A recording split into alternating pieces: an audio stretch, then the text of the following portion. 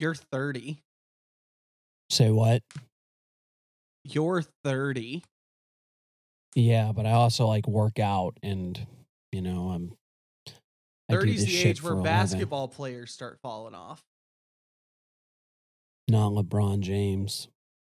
LeBron James. See, that's how you also know that we're 30. James. We're like still making like Vine jokes. I miss Vine. Just TikTok. TikTok is not the same as Vine. The whole assembly is different. Yeah. Bring back Vine. In the first aeon, I was the Great Spirit. In the second aeon, men knew me as the Horned God, Pangenitor, Panphage.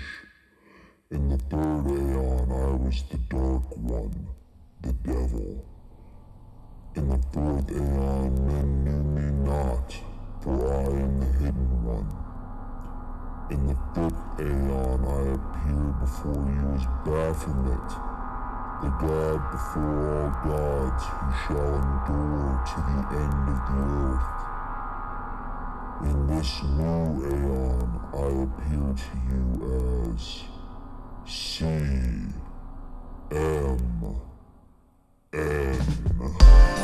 Imagine that there is a brilliant white light just above. Is commentary on the magic art. In the years of the primal force, in the dawn of terrestrial birth. Oh, that was very educational. Now magic will take place.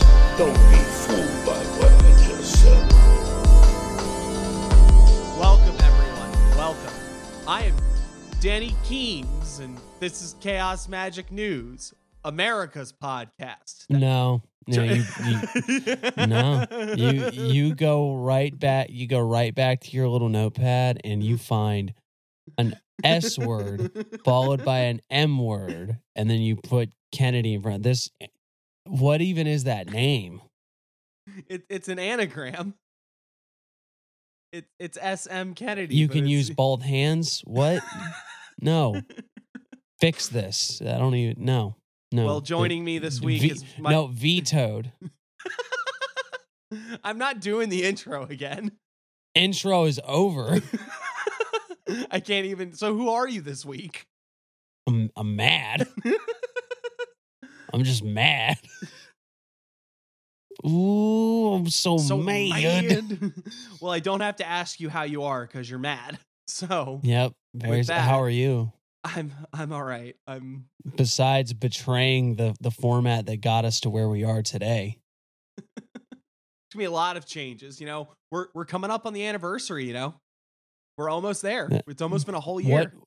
What big changes are we gonna make? I'm gonna replace you with an AI. Oh, and I'll kill all three of us. And then we'll be broadcasting from the other realm. Do you think that will improve or degrade our sound quality? I don't know. That would, maybe we shouldn't do this. We'd probably end up sounding like people would have to listen to our podcast by doing like looking for EMPs and stuff and. Oh, like we'd only show up on the equipment for those Ghost Hunter shows. Yeah, exactly. It just keeps going, Agrippa. What's Agrippa? I guess the other thing I want to ask now, because how much I've realized we say the other thing like a lot. It's not quite up there with, but we say and the other thing a lot. I know I say this, that, and the other quite a bit on this show. That's one of those that I think everyone develops those small shorthands in their speech patterns. Yeah. The fact of the Christopher matter is... Hyatt. Ooh, yeah, that's another one. Yeah. Well, the problem with it is, and that's one that I use a lot, yeah. But I remember Christopher Hyatt in Undoing Yourself even points those out. You have those small phrases that you use so you don't have to think. And I'm paraphrasing, and next time you catch yourself about to use one of those, stop. Just stop and really think about what you want to say. And I find that that's a neat exercise as far as breaking up the patterns in your day. Yeah, well, But that isn't what we were supposed to talk about today. No, it's not. Come. Thanks for stopping me, because I managed to keep myself from going off about Liber 3, which is not what we're talking about. Because what we're talking about is the most important holiday of the year for us that just passed. Ganesh Chaturthi. Yeah. We were Chaturthi Magic News for 11 days. Yeah. All the meme page followers know that, because Everything. Nonstop Ganesha. Everybody likes Ganesha though, so it really went over well. To steal a quote from a acquaintance of mine, very big in the Indo-European thinking sphere, he gets everywhere. Ganesha is like one of the most proliferated figures in myth. He's all over the place, and just in places that you wouldn't even expect. You're like, oh, hey, did you know that they worship Ganesha here too? Like where? Like Montana? I have to go find a goddamn list. Montana, do they worship him there? Detroit, definitely. I recall sharing the cover for Anything You Can Do by Randall Garrett. It's a sci-fi book where there's an alien and there's some weird. It's a very weird book, but the point is that I came across the cover during a Chaturthi a couple years back, and I looked at it and I just went, "Oh, come on, Ganesh! I know that's you." That's not quite the same, but in that idea of Ganesha gets all around. Yeah. Even when it's not him, it's actually him. I had a similar one this year because I had been at work. There's a computer that another coworker and I share for various things. I didn't realize. And he said, "Hey, I found this podcast." No, but I had noticed that the icon for her email was an elephant, and I'd been staring at that like since I got this job, and it only as Chaturthi was going on did I finally like see it and realize, oh hey, hiding. Didn't think I'd notice you. Right. But you know, other than that, that, that's another one of those things.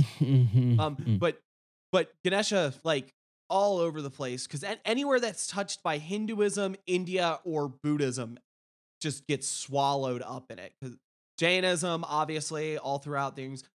Various countries in East Asia, Myanmar, Thailand, Indonesia, all of these areas just pretty much have Ganesha somewhere in them, going by various different names. You know, Ganesha got about as many names as any god can get.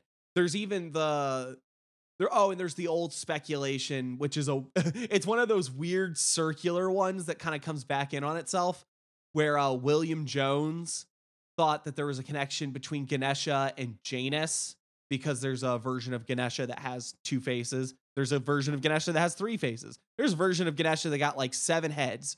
You know, that's not the important part, but this guy in the late 1700s sees the double face Ganesha and goes like, oh, I bet that's like a Janus thing, and tried to like go on some speculative sort of stuff. And on the speculative bend, though, Janus and Ganesha do almost sort of make sense. And the idea of the threshold god, the opener of the way type thing, remover of obstacles, opener of doors, that sort of. It's like, kind of. I know a lot of chaotic type people or heavily syncretic people will tend to stick Ganesha as a Mercury. Like it's Ganesh, Thoth, Mercury. Yeah, because of Ganesha's quality as like the scribe. Yeah. God. Yeah. I don't know if I really go in for that. But either way, it's interesting where it's like that what you just described was bunk from a scholarly level, but as far as the 3 lines of logic, it kind of makes sense. Well, I think that's another interesting thing about Ganesha, right? Part of Ganesh's appeal is that Ganesh, for whatever reason, seems to fit like almost anywhere you can think of. There's always room for a Ganesha type figure, or there's always room for Ganesh in whatever system or whatever idea you're looking for. There are the Ganapati worshippers that view Ganesha as supreme reality. There are people such as the various Tibetan lineages that Ganesha comes down through that typically just view him as a wealth deity or like a remover of material impediments to your practice and stuff like that. Then Ganesha has sort of like a martial and militaristic kind of aspect as, the Lord of Host. And you can see various aspects of that in soldiers with pictures of Ganesh on their gun. Yeah. It's a really fascinating sort of thing that what I think it is that the Ganesha aesthetic of the guy with the elephant head lends itself really well to whatever you want to throw on it. Like maybe trying to make an argument that like, oh yes, the very agile looking fellow with the wings on his hat and the snake one playing the lyre, that young fellow, he is a Saturn god. He's all about like things being weighed down into the earth and not getting done. Like that's a hard argument to make, but something about the elephant-headed bro, you can make it work in lots of different ways. Well, and I think also when one of your titles is, you're Vigneshwara, you're the remover of obstacles, you're the Lord of obstacles, it lends itself very well to just about any sort of problem. It doesn't matter if it's love or money or a war or anything else. An obstacle is an obstacle, and he's going to help you get through him. Yeah. So, and that in a lot of ways, I think that's perhaps why he's so popular. He's a problem solver. Yeah, you always need someone in the pantheon that you can you need the Swiss Army god in your pantheon, don't you? And that's what he is. He's got whatever your problem is, he's ready to come head on with it. He's Although I got also Hindu, he's got Bindu, he's got stuff he ain't even tried. Was that bad? I'm sorry. You're messing with the format. But anyway, now I've done it.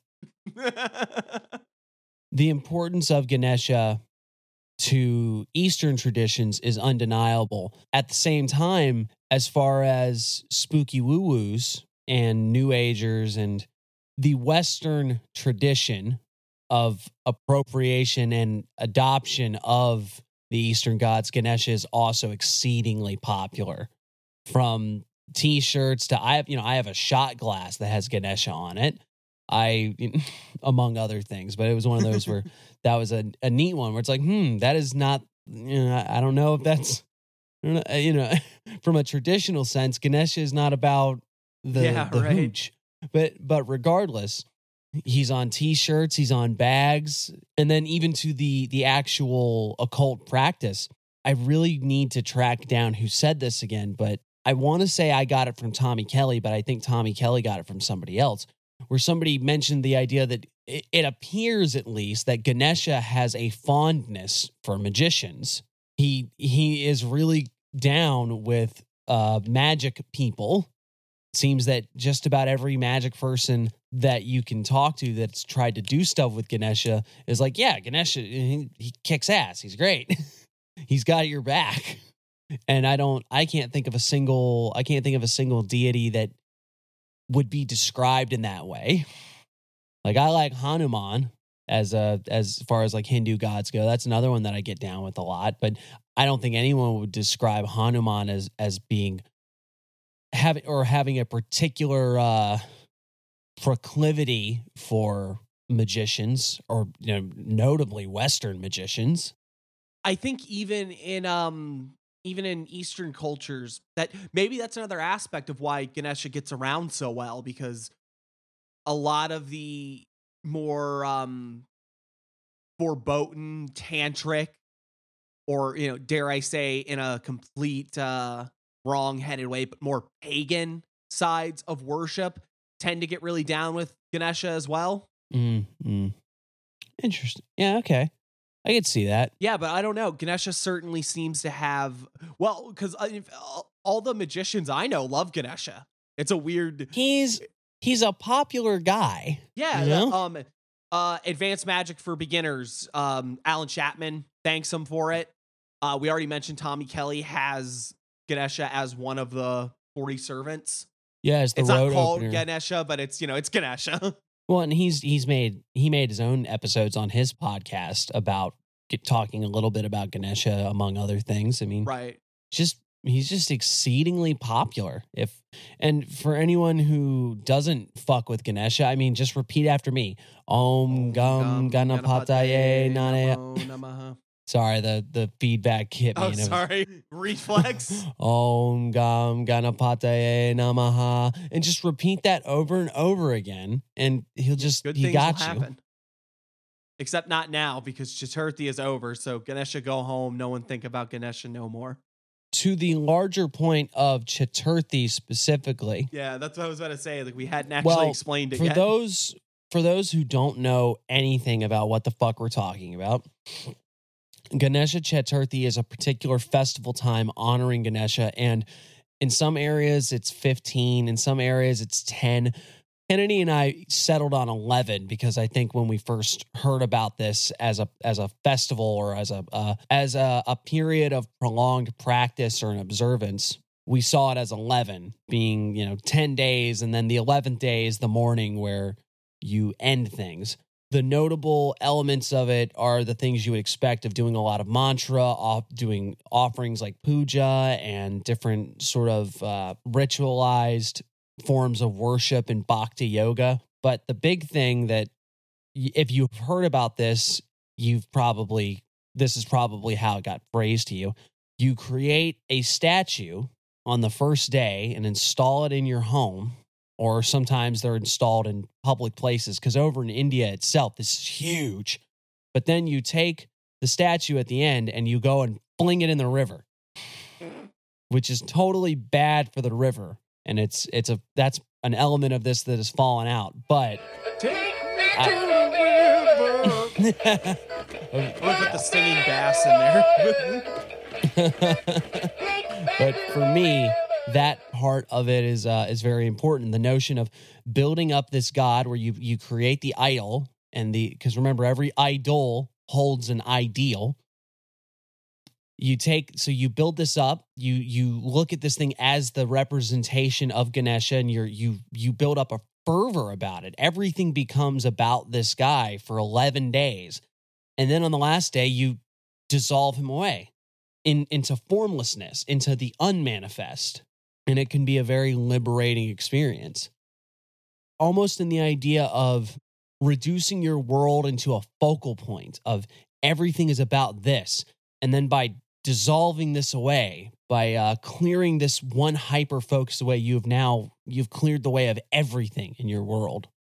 You're able to, I don't know, it's incredibly hard to describe because I'm not a I think it's the whole yogic. Yeah, right. Yeah. I think it's the ideal behind bhakti yoga anyway, right? This striving to see all things as expressions of a singular principle, ideal, idol of devotion. Right. Maybe not so much historically, and maybe not so much in the more sectarian areas of it, but I think a lot of the overall mystical tradition people will tell you the particular expression you choose to reach that isn't important because they all lead to the same place. I remember a particular yogi that I listened to giving a lecture gets into this whole thing in the beginning where he's like, oh, and they'll tell you that Shiva is the ultimate expression of Brahman and Vishnu is the highest expression of Brahman. But if they truly understood what's going on, they know that Shiva is the highest expression of Vishnu, and Vishnu is the highest expression of Deva, and Ganapati is the highest expression of Shiva, and it's all the same. Everyone is the ultimate expression of everything. And it's a very new age. Snake is the river, river is the snake. Nothing means anything, but at least in the sense of, dare I say, the phenomena of devotional yoga, it has a resonance. From a chaos magic perspective, that's a totally valid approach in that the images are slightly different, the symbols are slightly different, but the overall method is the same. It's the idea of attaining a union with the divine, the realization of the ultimate reality and that sort of thing, and understanding that the variety of symbols and expressions of that, all of them can be used to the same end, and that it doesn't necessarily matter whether it's Shiva or it's Ganapati or it's Vishnu. They all work. They will all get you to the mountaintop. Right. I think Crowley's Liber Asarte is kind of trying to give you that idea. Like that's where you just do it. You just do it over and over and over again and then when it works, when you attain union with this particular god, then you go around and you do another one. Like, well, fuck. And you just keep doing that over and over, and then you'll realize, you'll figure out something about it. And I'm not going to sit here and say exactly what you're supposed to get out of it, because I could very well be wrong.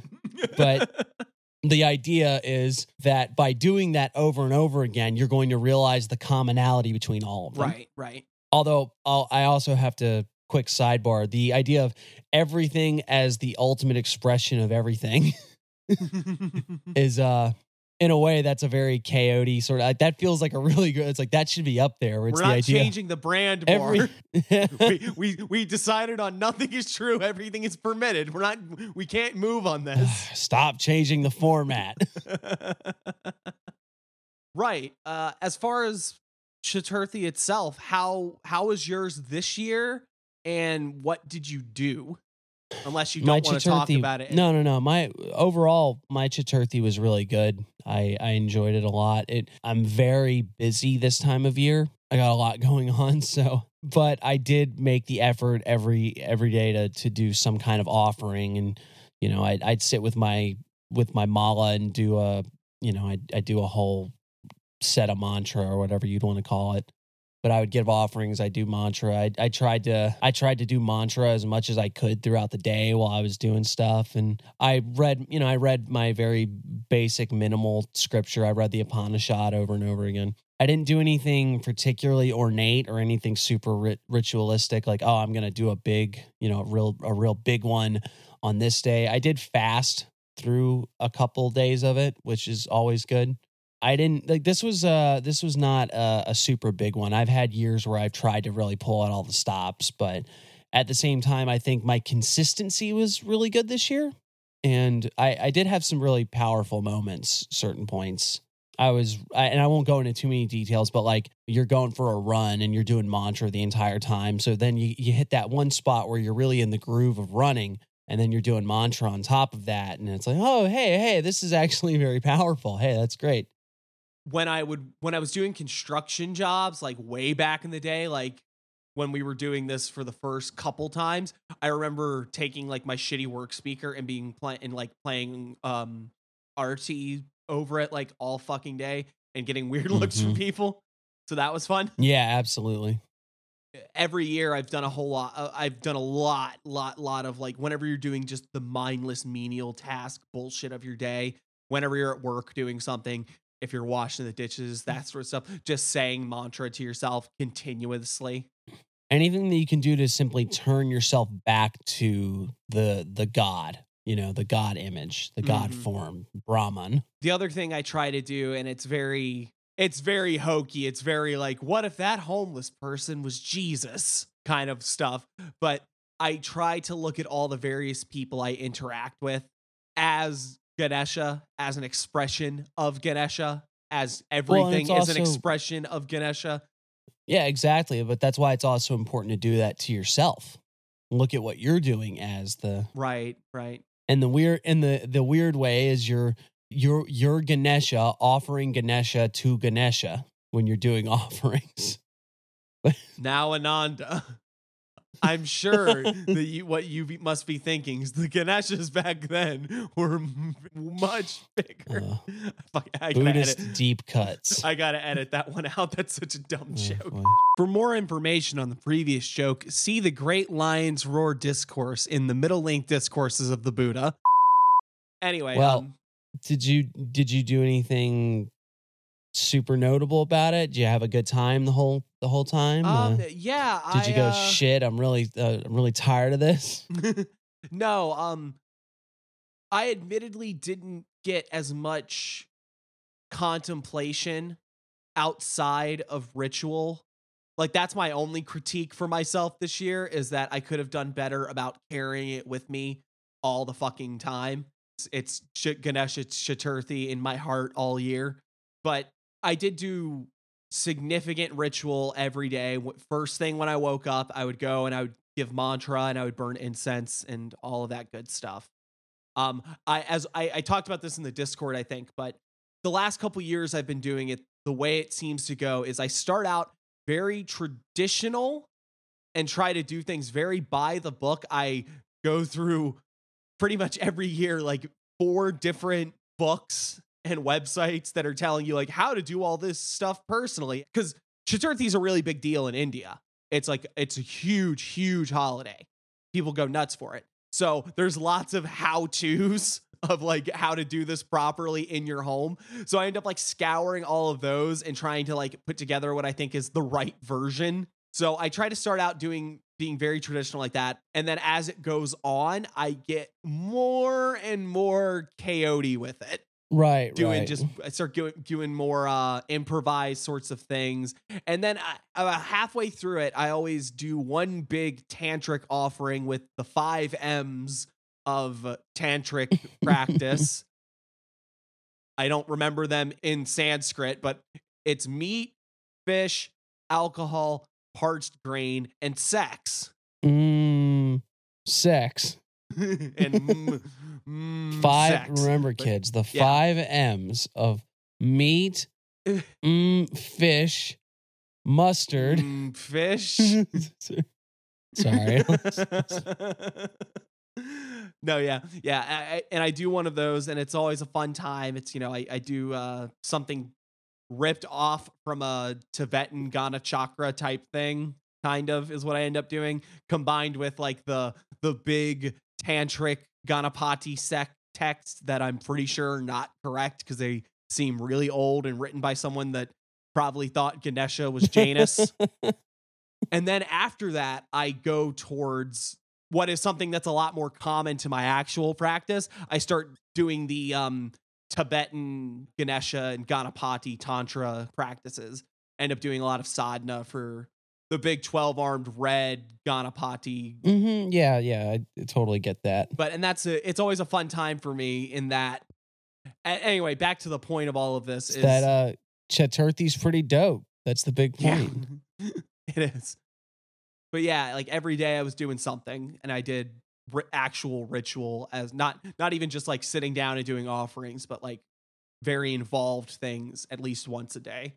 And I got kind of burnt out towards the end of it, but it was more so because I just had a very rough week of when Chaturthi ended on a Friday. Yeah. So it was already sort of like it was already getting to be a lot, because that was like the end. I still had 2 more days of work, and then I was like, fuck, I've been doing this for a week. Yeah, that's my thing, where it was the night that it ended, where I got up at like 5 a.m. to actually walk to a river to be a bad person, and I used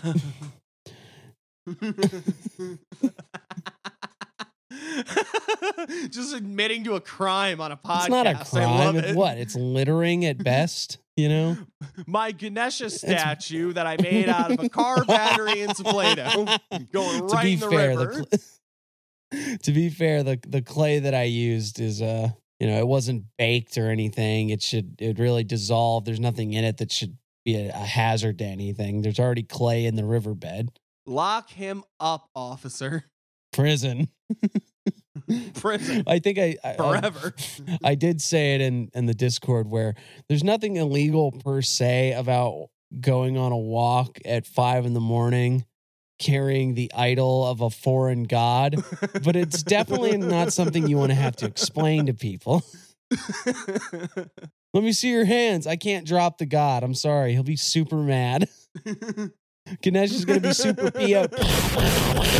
That reminds me of a really dumb story. But the point is, sorry, I'll do my thing real quick. The point is, I got up at like 5 a.m. to do that, and then I went to work, and then I worked all day, got off, and then immediately got dragged out to a bar. Thought we were going to be hanging out for like an hour because we were watching a friend's band perform, which was cool. It was a good time, but I thought it was going to be, and then I got like one beer in me. Wait, let's just go. And then we ended up spending a lot longer out. So it was like right into the sin the day after. But You know I what was the worst what? part about it is? It was Michaelmas, you fucking bastard. You made that shit up. Stop lying that Michaelmas. For those of you that don't know, Michaelmas is the feast of Saint Michael, the archangel, and all the angels, which just so happened to be the last day of Chaturthi this year. So, like, it ended, and I told everyone in the Discord, like, all right, it's all over, everybody. And then immediately it was like, Happy Michaelmas! And co-host refuses to believe that it's real. When you were talking to me about it, you were like, yeah, Rudolf Steiner suggested that it was the second most important holiday. And I just thought, like, you're name dropping people. You're trying to make this sound like if you want to celebrate a fake holiday, fine. But like, why do you need to lie to me about it? I'm already game. Oh, boy. Did you have any profound insights this year? Nothing that I could verbalize to you on a podcast where I just talked about how Michaelmas is fake. To everyone else that participated in it, we know where you live. We're going to find you. We know what you did in the river. Oh, that was the story I was trying to tell. It's the the old story of the guy gets told by his guru that he's Brahmin, and he's like, I'm a bad motherfucker. I'm Brahmin, and someone keeps yelling at him to get out of the road, and he's like, don't you understand? I'm Brahmin. I'm the ultimate special expression of wrath. And then he gets like trampled by an elephant. Teacher's like, you idiot, that you should have realized that the person telling you to get out of the way was also Brahmin. Should have listened to him. I'm just imagining that with the cop. Officer, you don't understand. It's the supreme expression of Godhead, and he shoots you 17 times. He's like, you fool, I am also the supreme expression of Godhead. A police officer shooting you and proclaiming themselves the supreme expression of Godhead is not the look you want.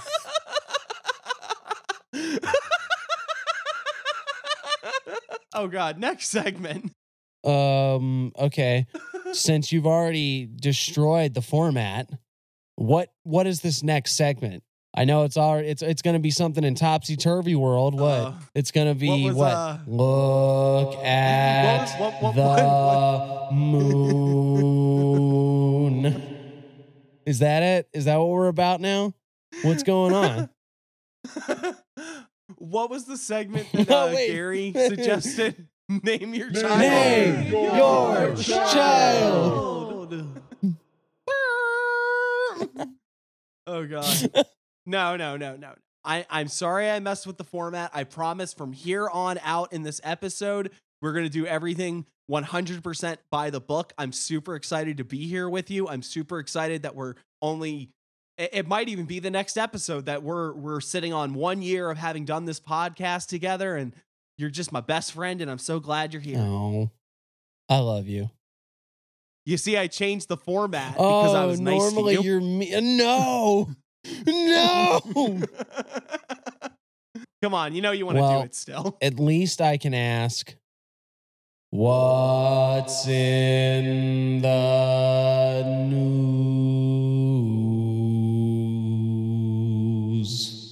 What is in the news indeed? We could talk about the spending bill that just got passed like a couple days ago. Yeah, at like midnight. Yeah, those fuckers, they just 11th hour shit, man. They can't get any excitement out of anything in their lives. That's what this is. That's what this shit's These really are about. Thrill-seeking maneuvers. This is like edging for them. This is like autoerotic asphyxiation of a nation.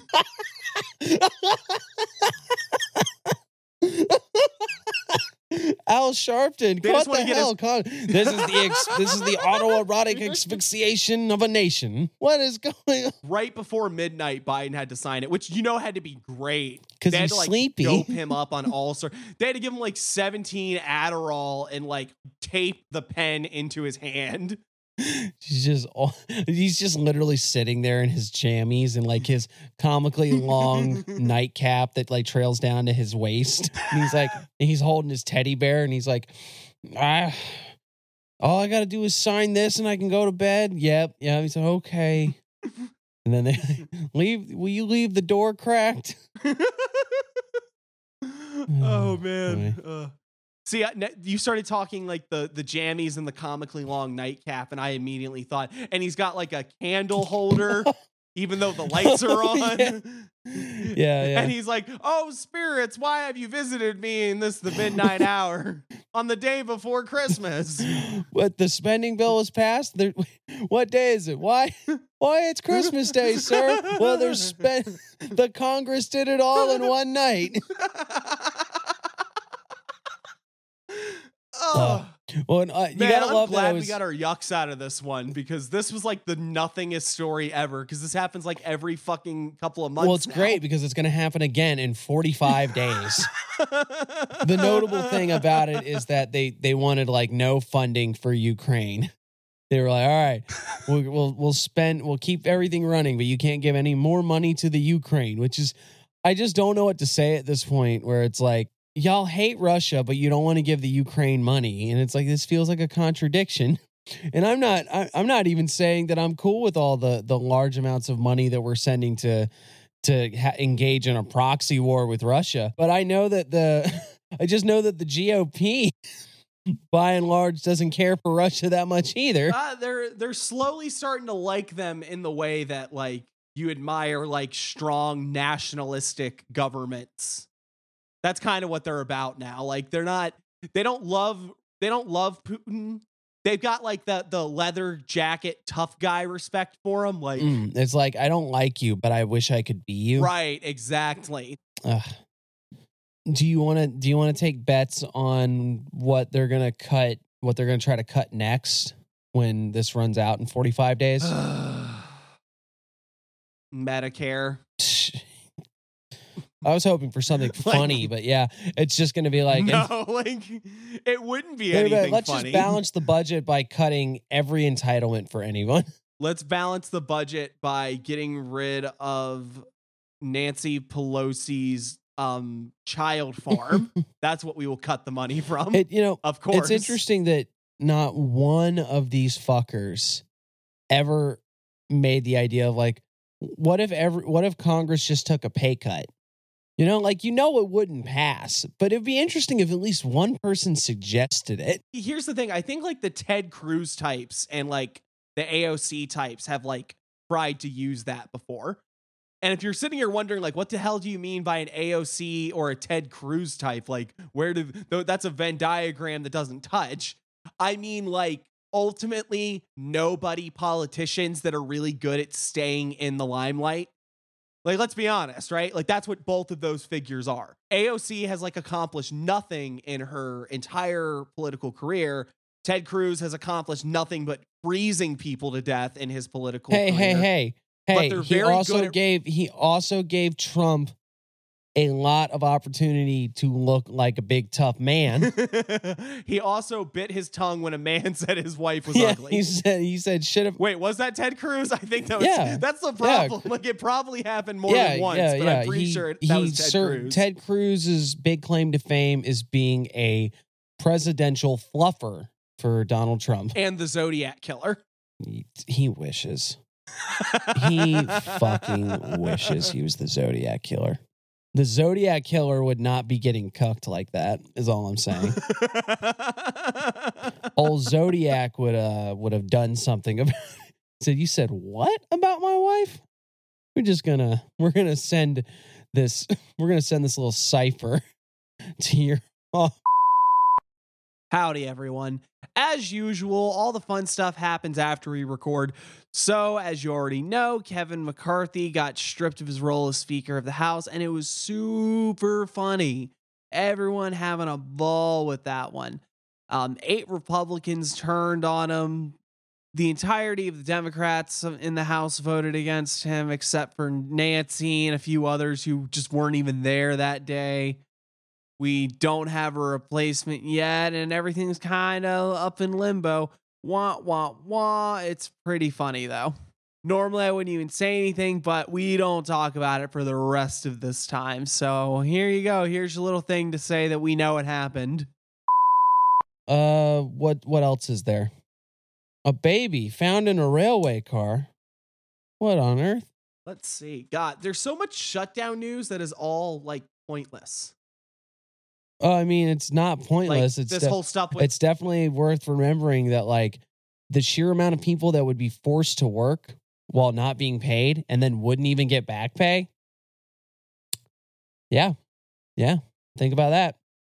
Imagine being well, I just mean yeah. like okay, go ahead. No, just you're right. You're right. But meanwhile, every one of those fuckers that's playing chicken, legislative chicken, they'd still get paid. It's shit that we all know about and none of us are okay with, except the people that would have to actually make that decision and change that are the ones that are directly benefiting from it. It's that no faith in institutions thing. Oh, speaking of which, then I guess the writer's strike and the actor's strike ended, right? That deal got made. It still has to be ratified, I believe. Hang on, so. let me check. That way we can give these people some decent information for once in our goddamn lives. Yeah, they voted to end. They officially ended the strike on the 27th at midnight. So it's officially over. The deal, I'm pretty sure it's, again, like you think they're going to renege on the deal now? That would be fucking suicide. Yeah, well, I'd be interested to get into a deeper dive of the implications because I know a lot of it was trying to deal with the AI large language model stuff. I actually, real quick before we go off on that, I actually misspoke. The SAG strike is still on. Oh, there you go. The writer's strike is over, but the actor's strike is still on. Well, solidarity. That's going to be, in the spirit of what you were just talking about with AI, that's definitely going to be another one of those hard ones. Because the Screenwriters Guild actually did win pretty sizable anti-AI well, I'm looking at, I'm seeing, I guess is the way to call complete contractual bans on using AIs to write scripts. Yeah, and then like they have to be notified if AI was used in materials presented to them to write with and shit like that. Wow. It's really interesting. Like very, very interesting to see that sort of thing. I like that. Yeah, but same. I think the Screen Actors Guild is going to be the big one because that's going to start going down to likenesses. Oh, right. And oddly enough, I think it might, as scary a thought as this might have to be a protective measure from the union side because I don't see legislation being able to catch up with this problem quick enough to make laws about it. Oh, definitely not. Definitely not. We cannot count on the government to save us, so we must save ourselves. Otherwise, the Skynet's going to get us. Well, Hollywood actors have to save themselves. Let's be honest. There's a lot of those people are very working class and have a lot of the same struggles as I do, but some of them are Fran Drescher.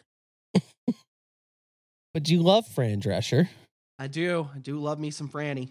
You do know she's the president of the Screen Actors Guild, right? What? You didn't know that? No. I don't have a joke about this. Sorry.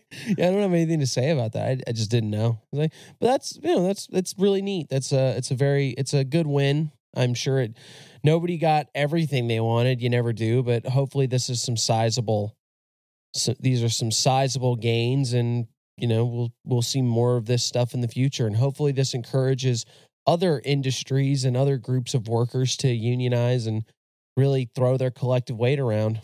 I think it already has. Well, maybe not directly, but I think the pressure has turned. Union pushback is becoming a thing again, which is. I'm trying not to be cynical, so I'm gonna say it's a good thing. It wasn't on my bingo card, I'll say that much. Did not see this coming. Didn't think it was an option. So we'll see. We'll see where it goes. What else? Man replaces organs with Elmer's glue. What kind of news site is this? Zuckerman's famous pig. Oh, sorry. Okay. Dianne Feinstein's dead. Oh, yeah. Who would have seen that coming? Except us when we talked about her. Yeah. Very shortly. Yeah. Like 2 episodes ago. Part of me gets the impression that somebody had to realize that she was on the way out and they just let her die on the bench type thing. And I just don't. Something about this just isn't kosher, I don't. you're 90 years old. You shouldn't be trying to wield political power. You shouldn't be trying to get reelected or this, that. And I feel like there's just established powers within the Democratic Party that were like, come on, Diane, you gotta keep going. It's for the good of the group, for the good of the party, And it's just something about that seems a little disgusting. But I could also be way off the mark. It could be that she's like, yeah, I'll take. You can take this seat from me when you pry it out of my cold, dead hands, And that's equally as awful, and just in a different direction. I'm just genuinely not a fan of these old coots falling down the stairs and then trying to. I think Louis said it. People who aren't going to live the next 10 years making policy decisions that are going to affect the next 50. It's just not a good thing. It's not a good long-term idea. Not a good long-term plan. And you can be like, oh, well, it's ageist or whatever. And it's like, yeah, it is. Yeah, sorry. Guess what? You wouldn't say the same thing about Bernie, would you? And it's like, well, no. In fact, if Bernie's political actions have told me anything, Bernie, it's like, maybe just being that old doesn't work for you after a while. Sorry. I like Bernie a lot more than I like a lot of politicians, but it's like, I wouldn't vote for him for president at this point. He was pushing it the last 2 times he ran. It was just, he seemed like the best option. Oh no, the Bernie bros. Oh. Yeah. If it wasn't, if Bernie's, you're going to lose subscriber.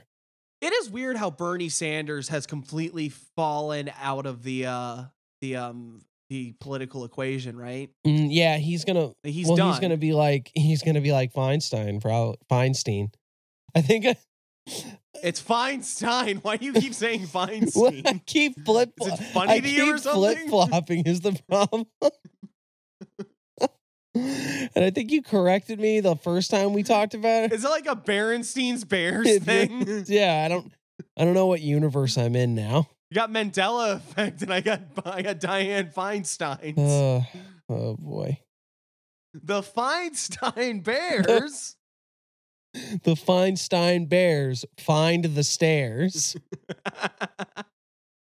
Oh man. Do we want to talk about Britney Spears dancing with knives, even though Brookhouse isn't here? I mean, what can you say about it? Dancing with knives in a circle, it seems a little spooky, I guess.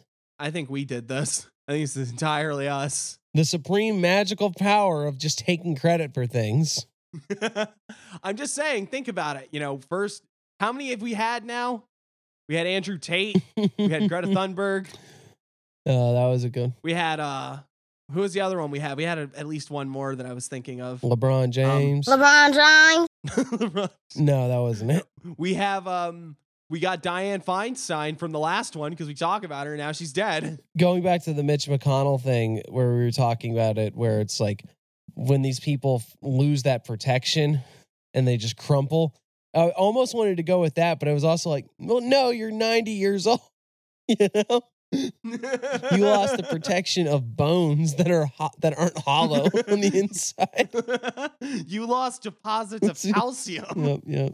But it's also just like Carter. It's like, I don't feel particularly bad about making light of this because she was 90 years old, probably had the best care in the world, and was literally holding. I mean, it's the same as what we're going to say when Jimmy Carter dies, and the same thing that we said when Jimmy Carter said he was going into hospice care. It's like, I'm sorry, you're mortal. We're all mortal. Yeah, isn't it sad? You had a great run compared to a lot of people. Shit.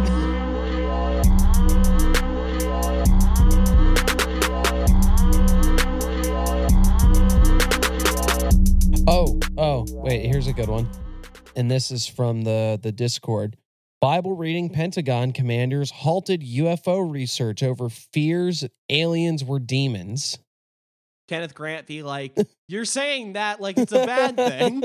I think it's very interesting in that sort of you never really think about the overwhelming Christian background of this country until certain things like that come up. And I don't even think the vast majority of Christians are like, oh, they're demons. But like, just by virtue of the majority of people, particularly I'd imagine in the Pentagon, being an overwhelming Christian background. And then you got to think, here's the thing, that right? means that this is what I think. I think that even if you aren't of a particularly Christian background, even if you're not a true believer, as it were, being in that position where you have that much authority and information and being presented with something that represents an existential threat to your own existence and worldview, even if it's not a deeply, deeply ingrained one, I definitely could understand how you would get into a mode to think, well, fuck, I guess they're demons. look, I understand don't it.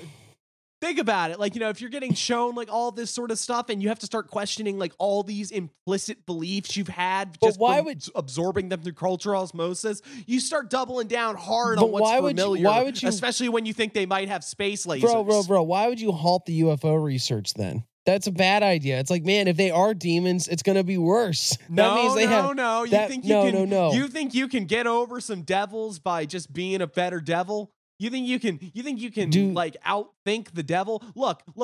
I can't remember who the fuck said this quote, but it was some nerd. The only thing that the devil cannot do better than you is be humble.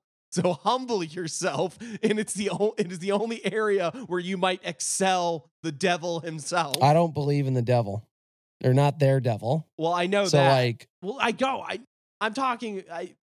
I forgot the point I'm even trying to make here. I was just trying to make a joke about fucking doubling down on shit. No. My point is that if you think that the UFOs are demons, you need to figure out how to get holy water into a Scud missile. Like, what? What do you mean you're going to halt research? You need to know where they come from so you can shoot.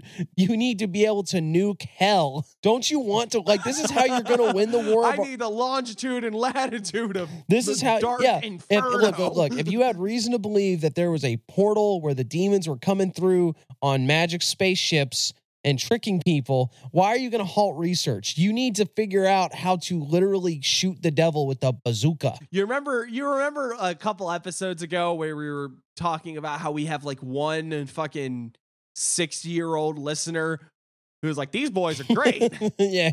I started listening to them after I stopped listening to Alex Jones. They're having the best episode ever. They are freaking the fuck out at this shit. They're like, yes! Yep. 100%. He's just like scrawling a frantic letter to us that he's going to send to some address that we have joked about being at one time. He's going to literally just write Golganoza compound.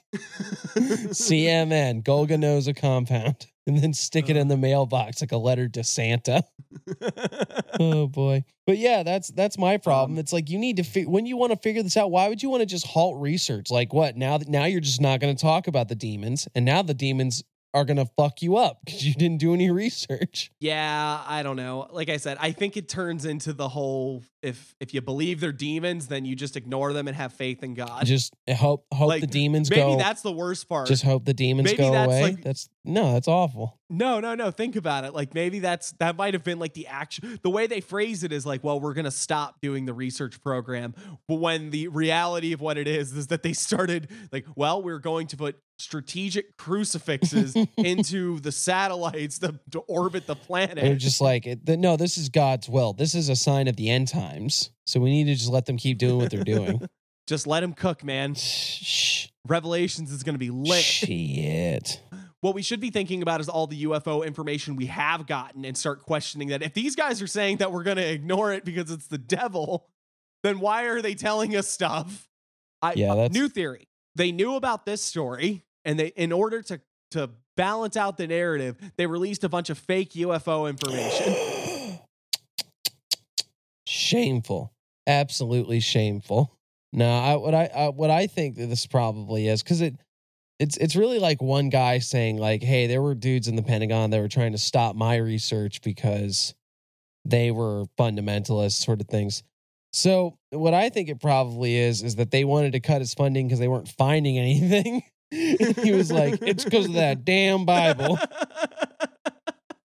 Do we want to talk about fucking Christians? Do we want to talk about Bob Menendez and the $500,000 in cash they found in his closet? I thought you would never ask.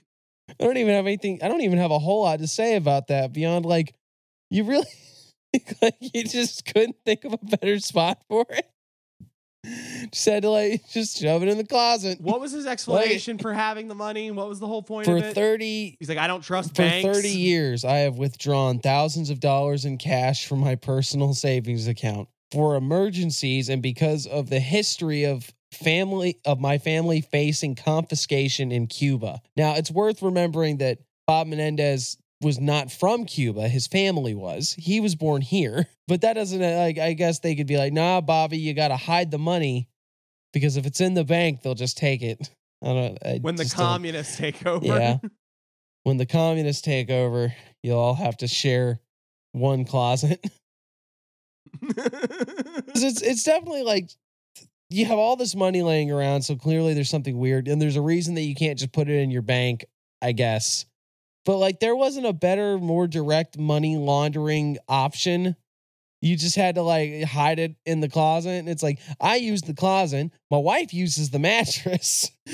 We have $1 million in cash somewhere in this house.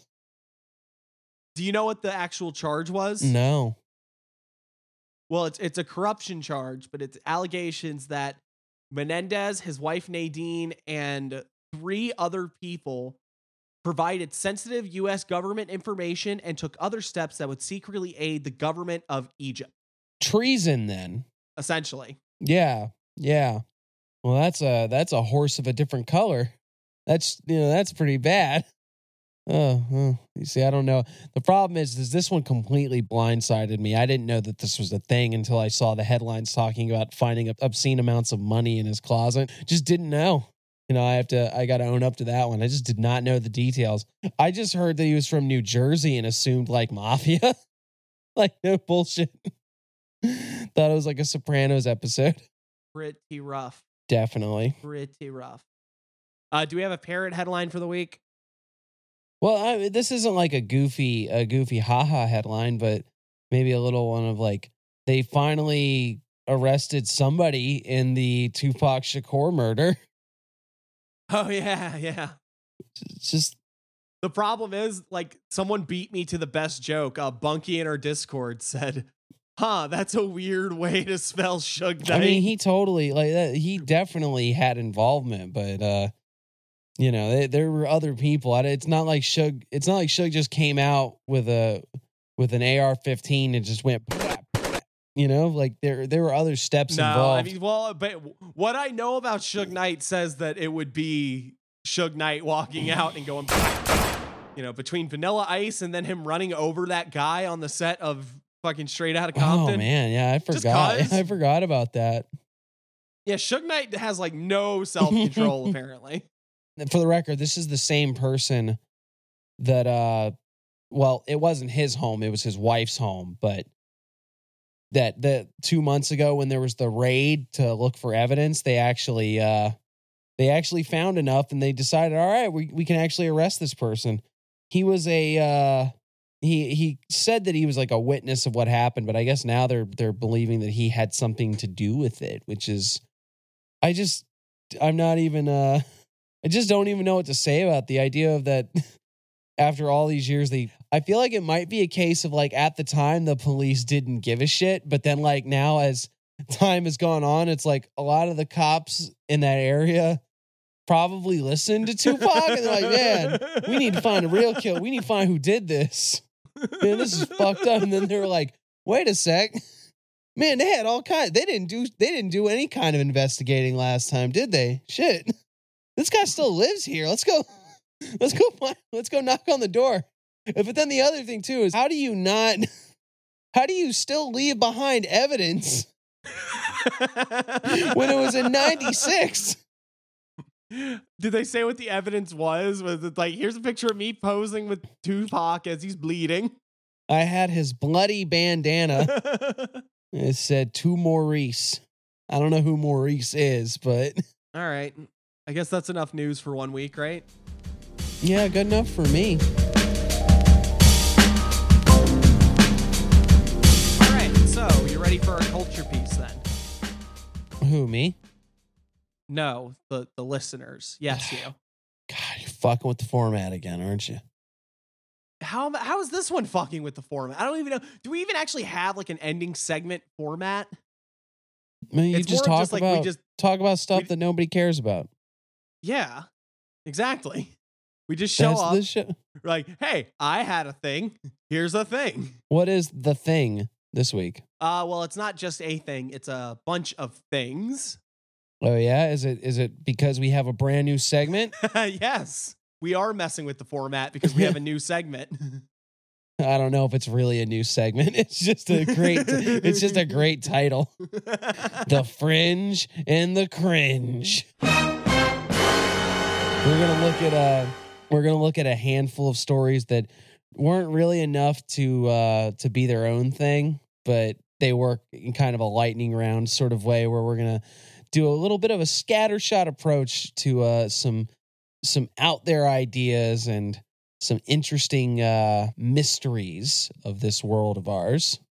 So to start with, we're going to talk about a bit of a history conspiracy, I suppose.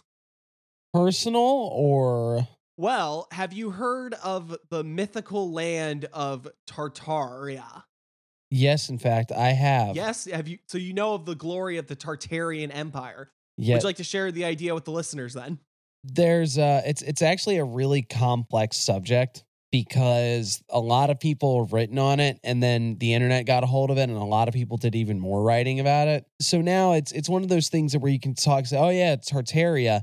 It's a matter of how crazy do you go with it, but the broad strokes of it is the idea that there was, before anyone got to America, the Grand Tartarian Empire had already been there and had built up mega structures and cities and stuff that were already existing there, and that instead of building, America, at least the European colonizers of America, really just sort of moved on in and unearthed stuff. Like they talked about, like they found these cities buried in the mud. The Washington Monument, they didn't build that. That was already in the ground. And this is where like certain levels of crazy go, where it's like, there's some versions I heard where it's like, yeah, the Tartarians could harness ambient electrical charge in the air to generate electricity, and they did that with these big pointy buildings. Like shit like that. And they had like, like the Zeppelins existed. The Zeppelin was actually created in the year 1000 and stuff like, and it basically puts it as like the Catholic Church, where it's part of it. It's wrapped up a little bit in like the phantom time theory, where it's like the Catholic Church manipulated the calendar. We'll get to that. But yeah. But that's the broad strokes, is that like America. Well, you did miss out on one distinct part of it. The other thing is that, see, Tartaria itself is like a mega continent made out of like Asia, Mongolia. It's like essentially like okay, Tartaria itself is like kind of like a mega empire that is like parts of Afghanistan and Kazakhstan and Mongolia and like China and the far east of Russia and stuff like that. And they like spread out all over the fucking place. But the big thing to remember is that those cities and stuff that they found in the mud are because of a depopulating mud flood that is apparently a thing. Oh, it's yeah, like the whole everything yeah. just gets like covered, and all of these buildings get covered up. All these people die, and then they have to rebuild. There's also theories that during World War I and World War II, that like the extensive bombings and fightings were also destroying remnants of Tartaria. Oh, the Great Chicago Fire is supposedly that was started to destroy the Tartarian structures to hide the truth, stuff like that. So not only is it like there's conspiracy to hide the Tartarian Empire, it's not just like, oh, people just don't want to accept it's valid. There's an active conspiracy to destroy evidence that this thing ever existed. And also, I think the other part that I forgot to mention is like somewhere along this, it's like the Irish people are the original Israelites.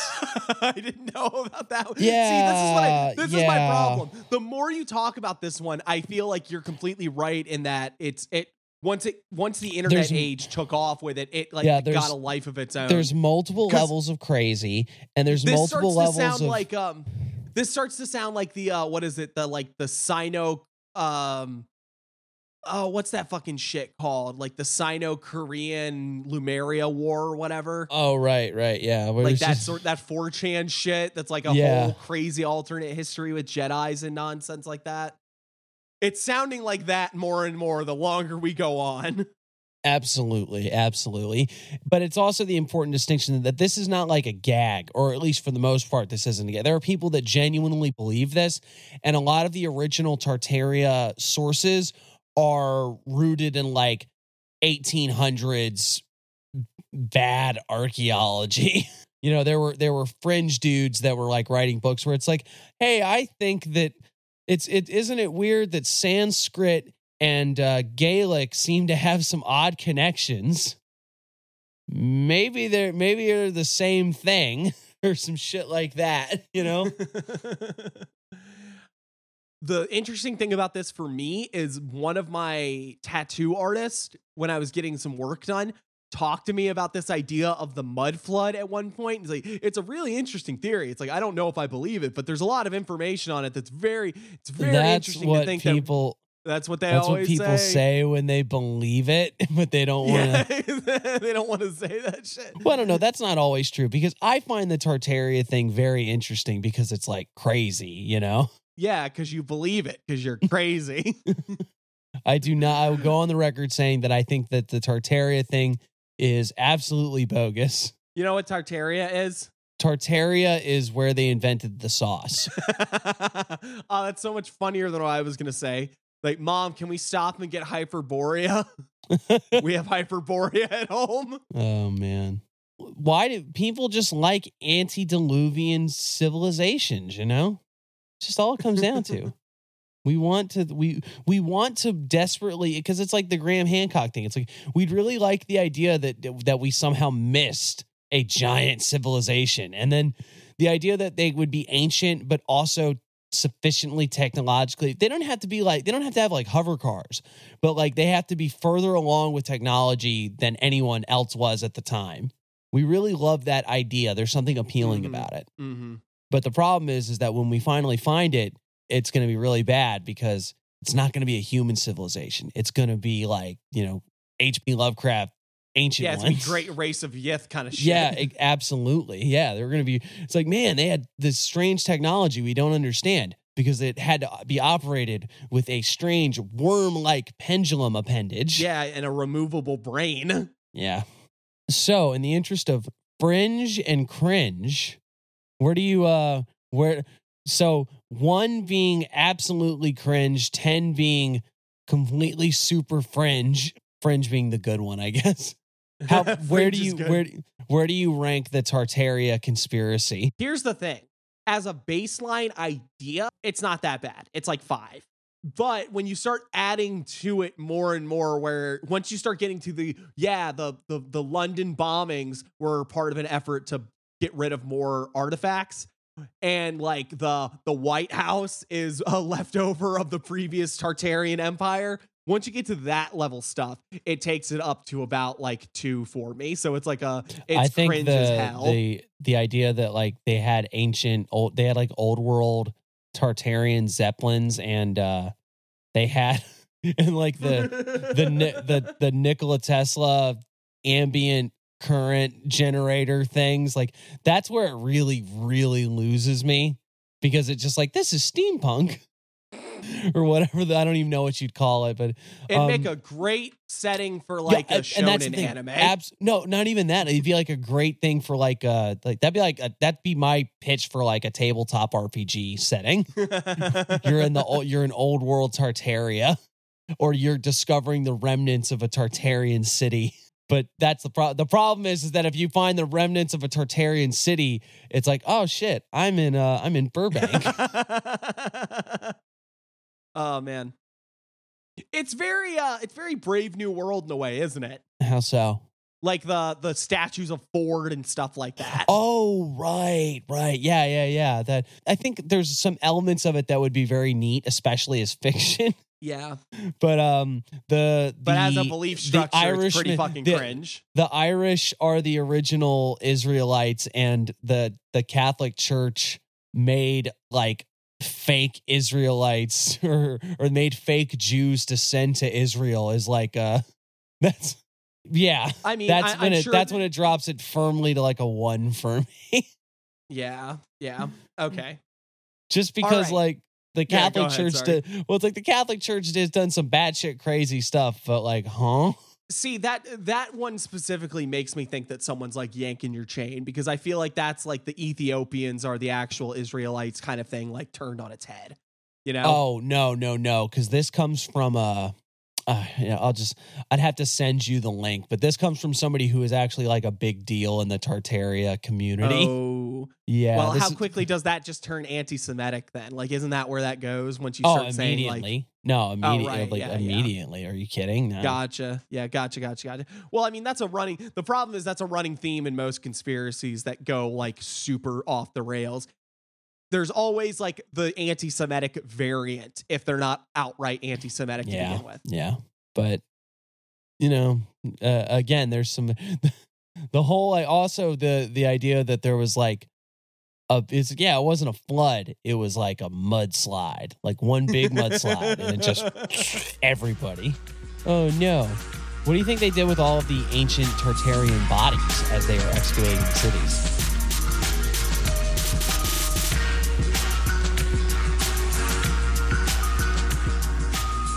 Are you aware of a Mr. Michael Cramo?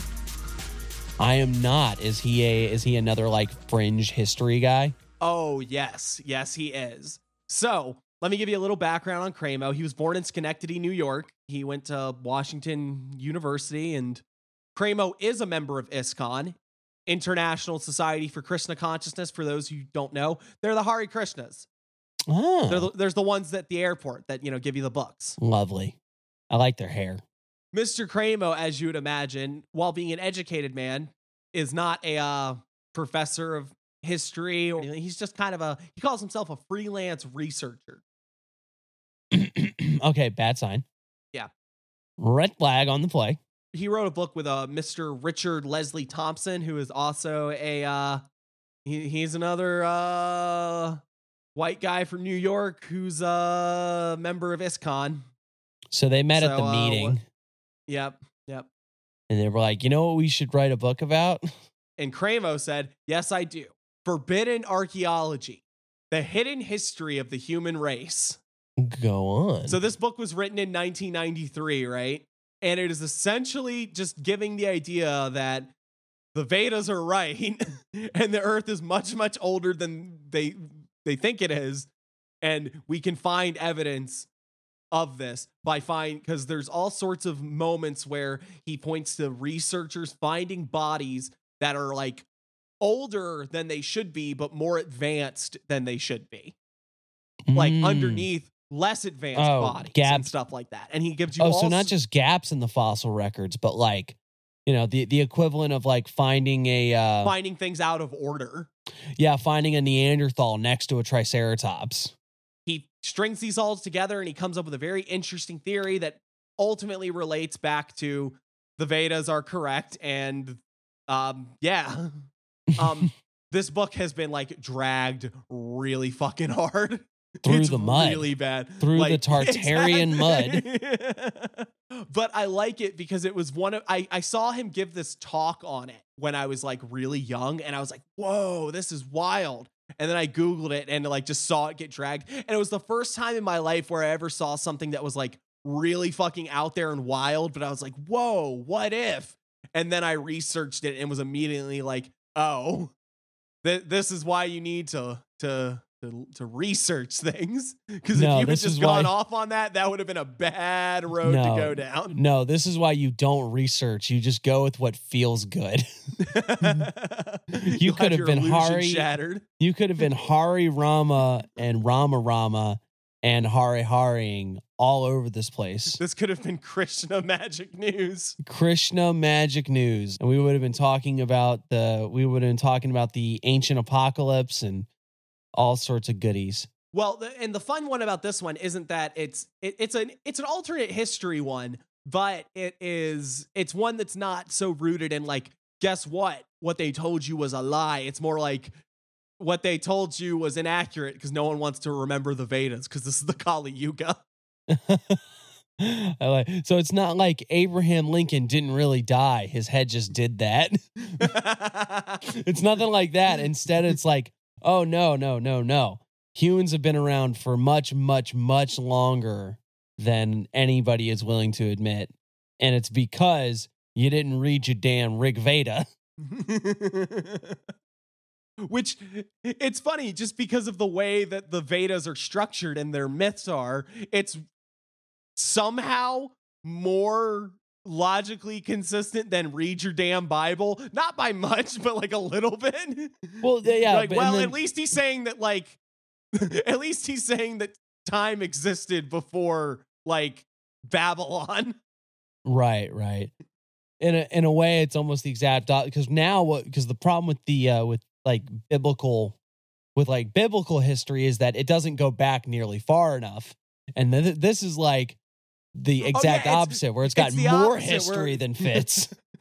Yeah, it's like all the other ones are trying to like change and alter and censor history in various ways to make their point, and this one's like, yeah, no, you only got volume 1 of history. It goes, you did not get no. You bro, you're like, you're like a little baby. You need to go back. You can go back all the way.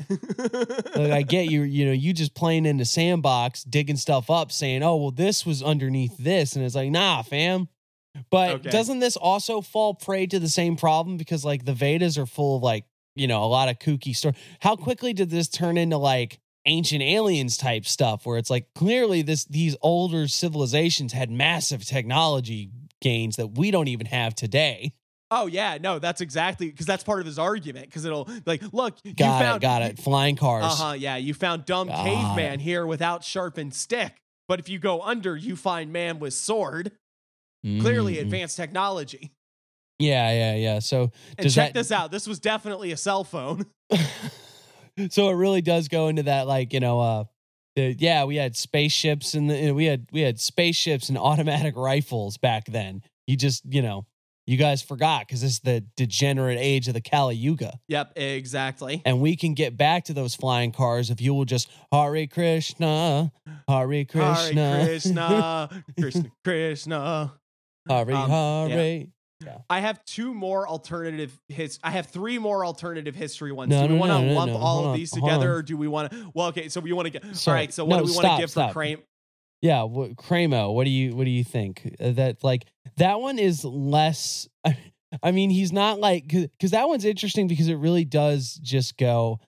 No, there's a lot more to this than you thought. And I'm sure there's a lot of like incorrect, bad archaeology and everything else in it. Oh yeah. Well, but that's the entire point, is that this is like really, it's still way better than like fake Jews that are in the real ones are in Ireland. Jews, and the White House is millions of years old. And the Washington Monument captures electricity for the Tesla death ray.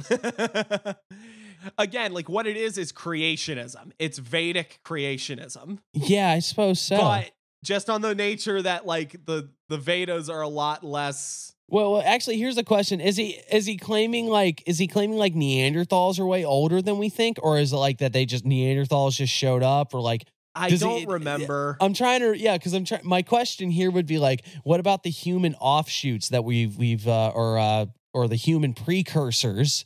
If humans were around, like what are all these like missing link type evolutionary critters? Because if the idea is like, oh no, those are just like monkeys that through, and archaeologists keep thinking they're people because they're dumb, then that raises some further questions. Like, when did the first human evolve out of the muck and say, point me to the mantra? I think what he is claiming, it seems, is extreme human antiquity. So I'm guessing what he's saying is that so like all of these precursors are like a lot older than you would expect. They're either radically older or they're offshoots of a different caliber. Like maybe, I don't know. And that's what I would say be the interesting part, because now it's like, I don't know. It's still, I still like this a lot better than the Tartaria thing in terms of like, it's more fringe than cringe, I think. I'll give it a 5. I'll give it a 5 is what I'm going to give it. Sure. Because it's at the end of the day, it's creationism, so it's still cringe. Agreed. But it's not like, it's not nearly fucking electromagnetic Giza pyramid, and Abraham Lincoln was part of a Caesar lineage of Tartaria. All right, you've got a couple more of these sort of phantom time hypothesis type deals. Oh yeah, well that was the one we were going to next, was phantom time, because you'd mentioned it by name. Oh man, I love phantom time. I think phantom time is, if we're talking about unlikely, these are all incredibly unlikely, but the most likely, or the one that at least makes the most convincing argument, is phantom time. So do you want me to give them the broad strokes so we can talk about it? Yeah, because this one is actually pretty straightforward. So essentially, from AD 614 to 911, it's like a 297-year span. None of that happened. All of that was completely fabricated by Holy Roman Emperor Otto III, Pope Sylvester II, and possibly Constantine VII. Yeah, essentially, basically they wanted to put themselves at 1,000 years after Christ's death, because it was like a good year. It was an auspicious time, and back then, a good vintage. Yeah, it made it seem like he wanted his reign to begin on the year 1000. Mm-hmm. By doing that, they basically had to cobble up about 300 years and then just sort of make things up. And the argument is that there wasn't a whole lot of cultural development during that period, and that because the Catholic Church, and by extension the various governments of the time, particularly Holy Roman Empire and stuff like that, these were the ideas of calendars were really the dominion of the church and the aristocracy. Like, peasants didn't give nearly as much of shit. They said what year it was. Who am I to? But the problem is that means that a lot of things, like notably, Charlemagne. Yeah. The entire that entire period, we'll say, basically didn't happen. Yeah, the entire reign of Charlemagne they made all this shit up, and there's a lot of things wrong with it. Yeah. Well, here we have they gave us a bullet point list of the claims they made, so we can go through that. There, the claims of Herbert Illig, I think is how we say his name, or Herbert Illing. I don't know. Mm-hmm. He's Bavarian. The claims he has made are Illuminati. that there's a scarcity of archaeological evidence that can be reliably dated to the period of 614 to 911 AD. That the dating methods used for such recent periods, radiometry and dendrochronology, are inaccurate. That medieval historians rely too much on written sources. That the presence of Romanesque architecture in 10th century Western Europe suggests that the Roman era was not as long ago as conventionally thought. And at the time of the introduction of the Gregorian calendar, there should have been a discrepancy of 13 days between the Julian calendar and the real tropical calendar, where the astronomers and mathematicians working for Pope Gregory XIII had found that the civil calendar needed to be adjusted by only 10 days. So essentially what they're saying is that it was off by like 10 days instead of 13, and that means that people faked it. Yeah, and there's just a lot of problems with this. One that I hadn't even thought about. I was gonna say, that's the fun part of this is that he only makes like one claim. He only makes one real claim here, is that the proof that can be found by looking at this calendar issue, and then maybe you can add a second claim that the fact that Romanesque architecture is everywhere in 10th century Europe says that Europe is closer than we thought. Other than that, all he says is don't pay attention to don't pay attention to the evidence, don't pay attention to the dating methods, don't pay attention to the people that wrote about it at the time. That's all he's saying. He's saying this is wrong, and I can prove it because the calendar didn't match up. Yeah. And look at that building. Don't that look like Rome? Which is honestly part of the Tartaria argument too, where they'll point at these buildings and say, "Look, this is like Russian type architecture and it has no business being here." And it's like, that is not what It's like when you don't understand the finer details of architecture, buildings probably just look a little bit like buildings, you know? Wait a minute. You're telling me things look like things? Oh my God. Yeah. In fact, they do. They do. Oh man. But like I said, if I was going to put money on any of these, I would probably say the Phantom Time thing. Cause in a weird way, there is like a certain 3 lines of logic that really does go like. If I had to pick one of them. Yeah. Like if I absolutely had to pick one of them. Well, and we're not done with this yet. So maybe I'll give you a better one by the end of it. I doubt it. But if I had to pick one, yeah, I'd go with Phantom Time because it doesn't seem like it's really that big a deal. And then even making the argument of like, the over-reliance on the written word of like, medieval historians were all doing like word of mouth and whatever else they could read from other historians to cobble together history, because that's all we had at a certain point was like historical accounts that added on to other criticism. That's a real criticism. We use that one against a lot of the Greek historians and the Roman historians. That a lot of what they're writing is quoting other people that from sources we don't have. Yeah, and then you find out that like the guy that they quoted it from was like, nah, I got that from a dude who said that he wasn't actually there, but he knew a guy. Yeah, yeah. But I can write. Yeah, but I know how to write, so like I better get this. It's like it's better than any information is better than no information. So, and then there's just also something incredibly funny about the idea of like, hey, you know that really notable guy that has the incomprehensible to spell name? Yeah, he didn't exist. He was he's fake. I already forgot who we're talking about. How the fuck is there a G? We've gone Tartarian Empire. We've gone Phantom Time. Now, would you like to hear the new chronology? Oh! Actually, hold on. There's one more notable thing. You know who else doesn't exist? Oh wait, who? Muhammad. What? Muhammad occupies the period, that same time period. It's like the entire life. So it's like, that raises further questions. But they have a different calendar, so you'd have to compensate. You'd have to compensate for. Could you imagine? Calendars. Like, no, what it is that Muhammad was happening like it with a completely different time period than we think. Yep. That's exactly what it is. I love that. Yeah. All right, so now the new history. Wait, no, hang on. We got to give a fringe or cringe on that one, don't we? Oh, well, yeah. Well, you can like. I would give this I'd give this like a 6 or a 7 because I remember. Yeah, I'll hearing give it a 7. this. I remember hearing this when I was like dramatically younger and like really being shook for a second, where it's like, but at the time I just made it up. Yeah. What if Miss Jenkins' history class is bullshit? Yeah.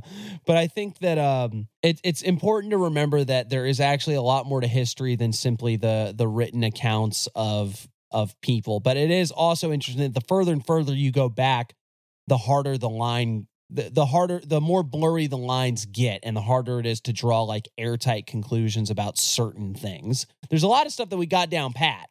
The biggest knock on this one, it's just astronomy. Yeah, where it's like no, hey, this, the history, the written history of eclipses and various things like that seem to match up fine with what we know to be reality.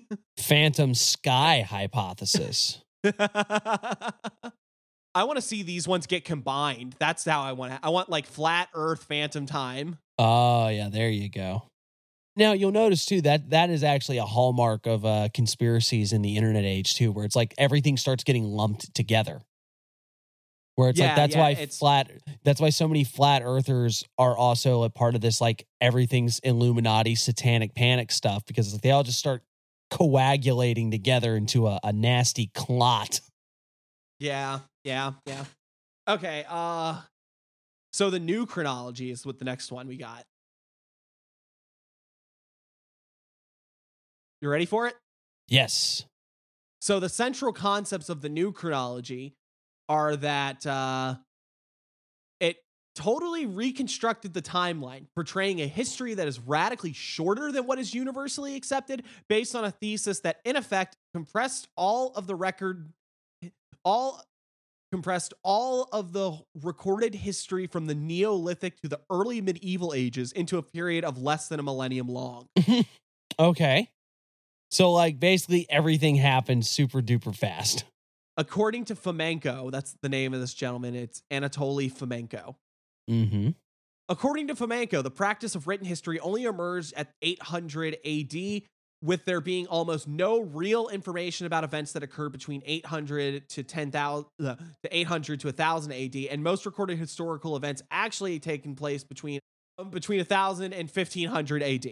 The new chronology is universally rejected by scientific and historiographical communities. Do we want to see some claims that he made real quick? Yeah, absolutely. No, but Right. like, so the short version is that it's like, it wasn't until 1800 anybody actually started writing any of this shit down. And that everything else No, was it just... wasn't until 800. Oh, It wasn't- 800. it was I thought you people- said people didn't- 1800. No. Oh, God. I thought that'd you were be saying, like, wild. well, it's like, wait, That's wait. a way better idea. It was like 1776. It's like, shit, America was already a country. And then like, maybe we should write some of this down. Maybe we should write shit.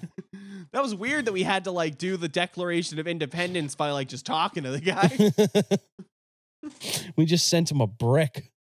Well, don't worry, because we're going to write down history now. We're going to make it seem like what we did was a lot better. Okay, so And we're going to rap in it. no, what he's basically saying Alexander is that Hamilton. Yeah. Hamilton reference. No. Oh my God. Okay. Are you ready for it?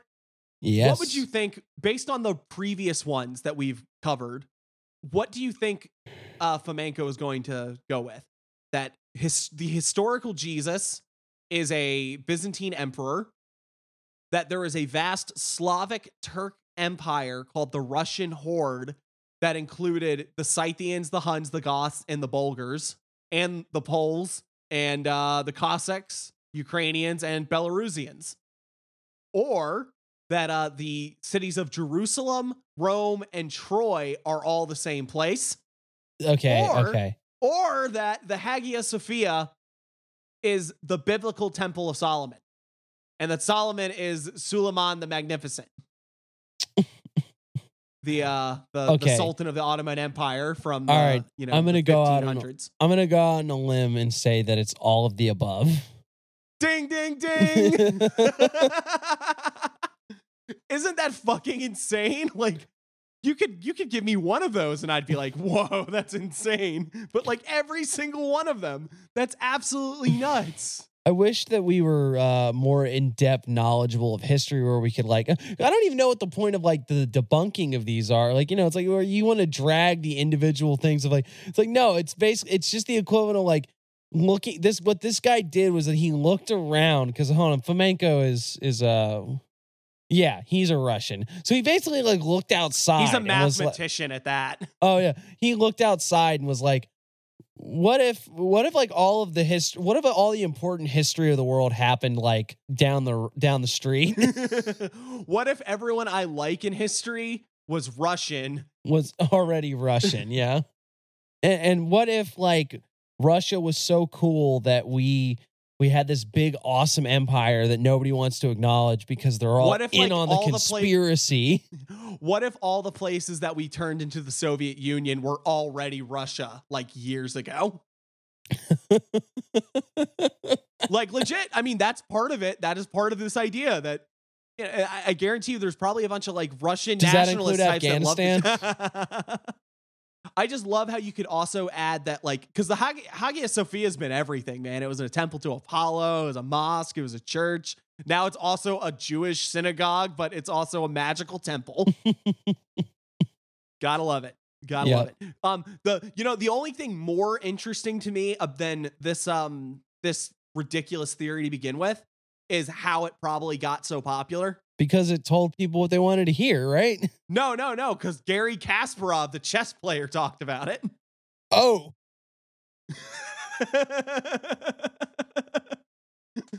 Could you imagine? Think about the equivalent of that. What if LeBron James LeBron What if LeBron James just came out of nowhere and was like, hey, man, you know what they don't be telling you about? That Tartarian Empire, bro. Bobby Fischer just goes like, Charlemagne's No, because Bobby Fischer's actually crazy and believes a bunch of conspiracy stuff. Oh, yeah, okay, yeah. It's Yeah, I guess mostly that- anti-Semitic, but yeah, like he's a whack job too. Oh, so he would want the Tartaria one then. You'd have to give LeBron Yes. the Phantom Time. He'd be like, Charlemagne ain't real. Ain't real. And then they'd be like, talking about Charlemagne the God? He's not real? They made him up. Who is this on the Breakfast Club then? So on Fringe or Cringe, what are we gonna give that one? Because I think that one's. That one's. What did we get? What did we give Tartaria? Did we give it 2? Yeah. That's like a 3. Yeah, I was gonna say it's better than Tartaria because at least it didn't say that like the Kremlin was ancient technology that could shoot electricity out of it. But Yeah, the it's still Hagia pretty bad. Sophia it's a Stargate. If you did that, is this like a popular thing in Russia? Like, does everybody do people get down with this? I think it's fairly. I think it's pretty consistently denigrated at this point. Like I said, I'm sure there are some cringe people. Sorry, I just mean like by the standards of conspiracy. Do you think that's like a popular conspiracy in Russia because it's so Russian centric? I don't know. I don't know. That's an interesting one. I'm curious if anyone's. I wonder how popular it is in this day and age. That's pretty bad. I do really. There is something funny about the idea that it's this Russian centric thing, but it's almost like no. In September 2020, major Russian politician and academician of the Russian Academy of Sciences, Sergei Alexander Gillespie. Oh no, dude! And here comes Dugan with the chair. Sorry. Sergei Gillespie publicly proposed Fomenko's new chronology as a reliable source for the formation of modern ideology that consolidates Russian society. He literally said, yeah, like, this kind of shit, that's what we need. We need some absolute batshit crazy thing that makes us look badass. And we just tell people that. Oh my God. Bad news bears. That's really bad. They just all get behind the other pseudo historical work of Catherine the Great. Is that it for the insane conspiracies as far as time? I have one more. We have one more time related one. Oh my goodness! Wait, did we? Yeah. Okay. All right. We have one more, and we'll be quick on this one because it's not nearly as crazy. It's just kind of like an interesting one. This is called Ages in Chaos. It's a book by Emanuel Veleskovsky. Ages of Chaos. Ages in Chaos. Ages in Chaos. In Chaos. Great for Chaos Magic News. It is a major revision of ancient Near East history, claiming that the histories of ancient Egypt and the Israelites are 5 centuries out of place. Okay. The starting point for the first volumes of the series was that Exodus took place not, as everyone would claim, at some point during the Egyptian New Kingdom, but at the fall of the Middle Kingdom. In this later volume, he uses the concept of ghost doubles or alter egos, historical figures who are known by 2 different names from 2 different sources and were considered to be entirely different people, but are actually the same person. So essentially what he's saying is that like a bunch of different people throughout history, like this person is this person, but no, these are the same people. Yeah.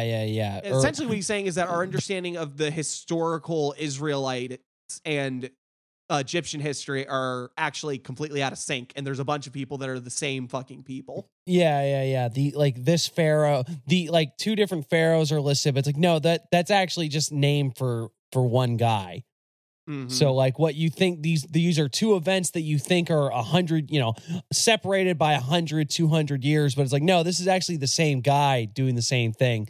And I heard a thing talking about that Egypt, right?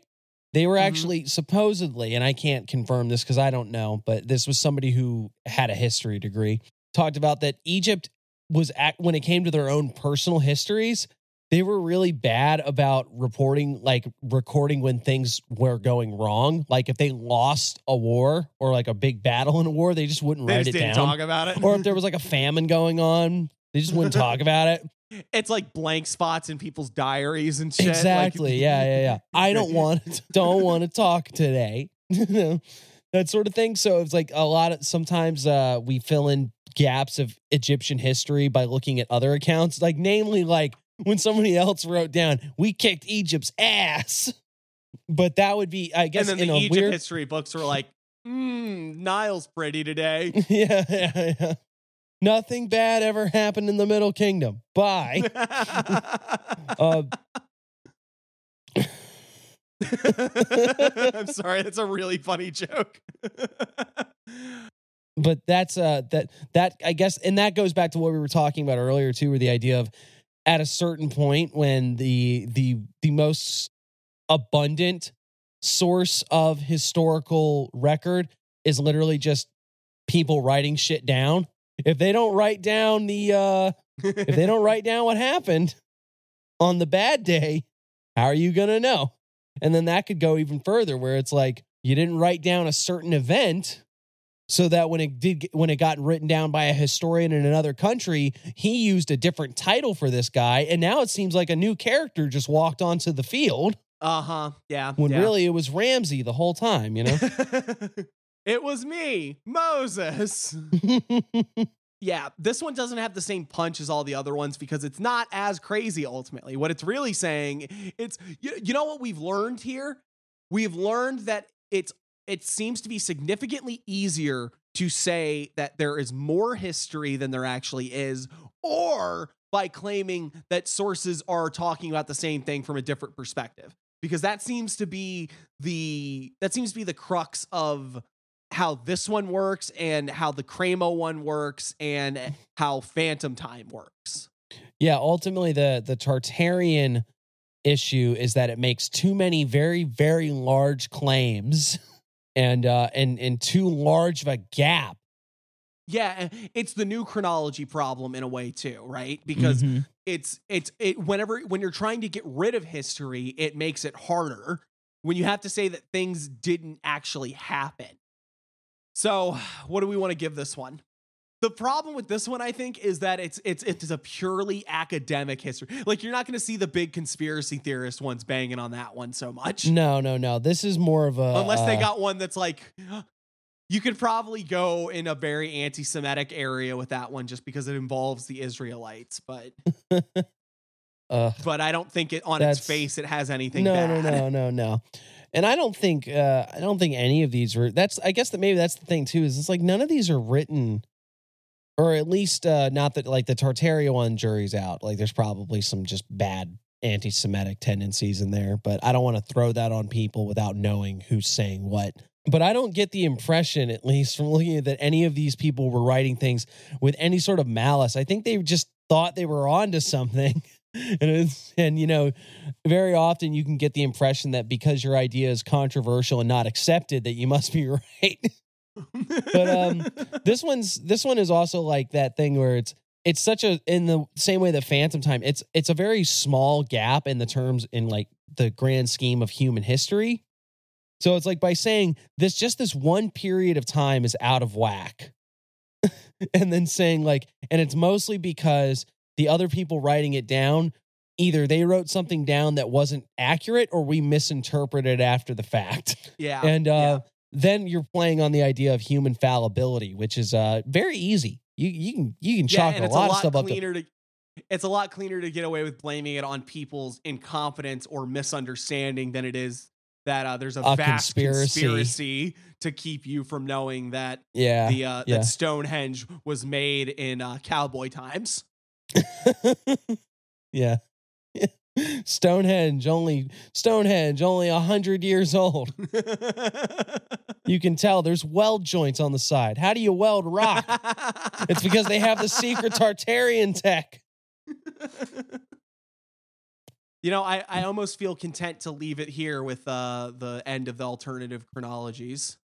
Yeah, you know, we were talking about messing with the format, and ultimately all of these do the same thing. They mess with the format of history. And we can't stand for it. I won't stand for it.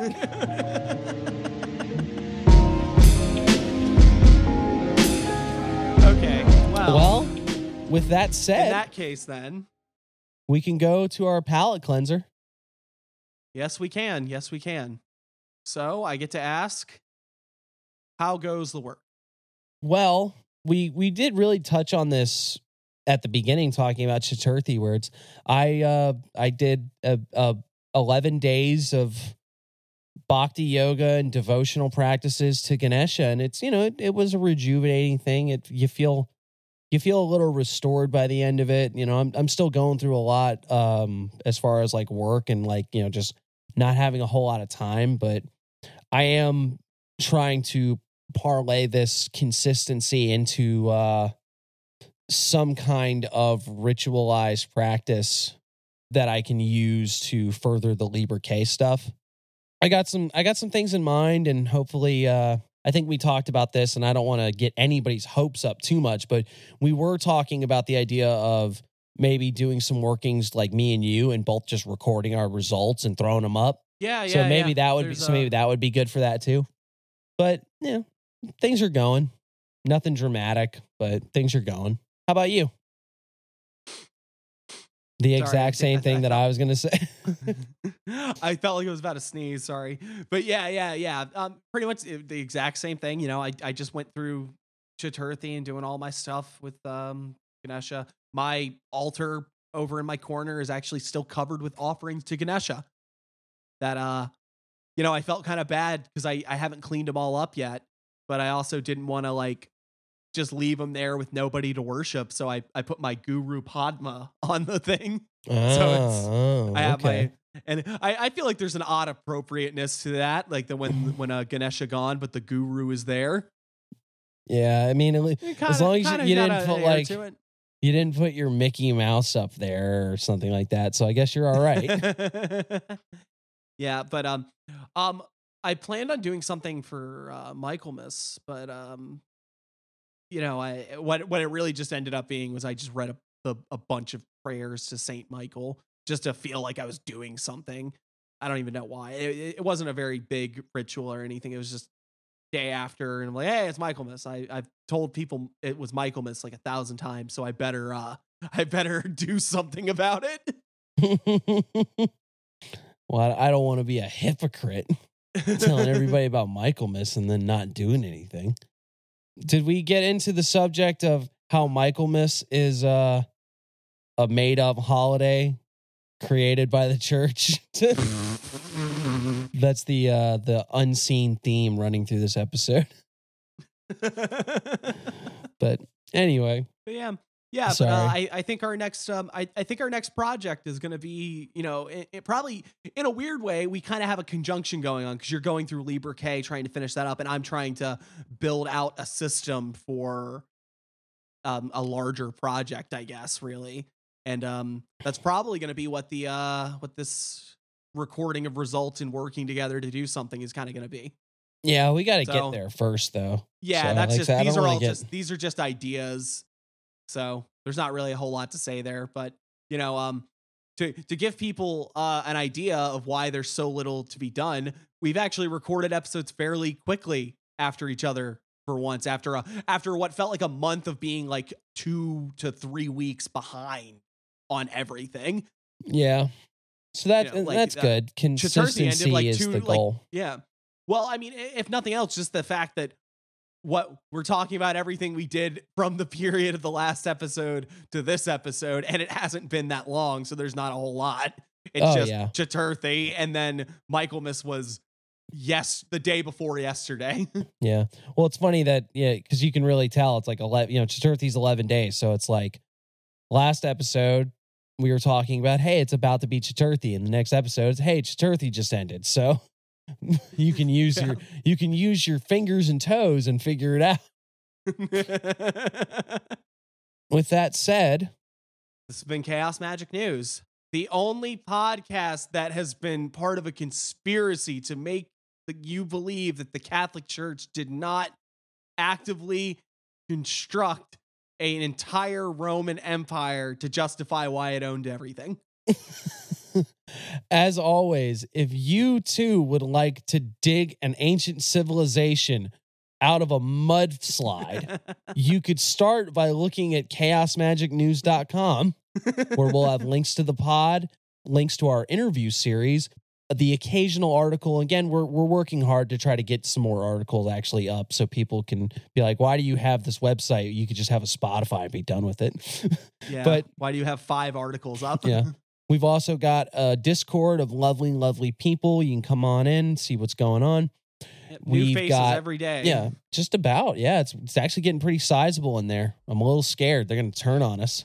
We've also got the Twitter, the Facebook, the Instagram, where we post dank memes and the occasional clip. We're on TikTok.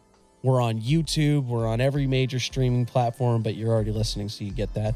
But it's always good to know for your convenience that there's other options. And let's see, beyond that, am I missing anything? No, I think that's everything. Alrighty. So with that, Mad, would you like the last word?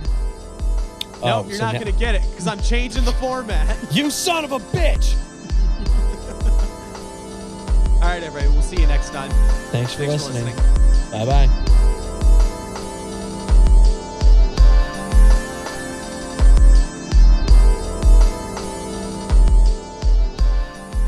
Oh, hang on. There's some guy who's revving his fucking engine outside.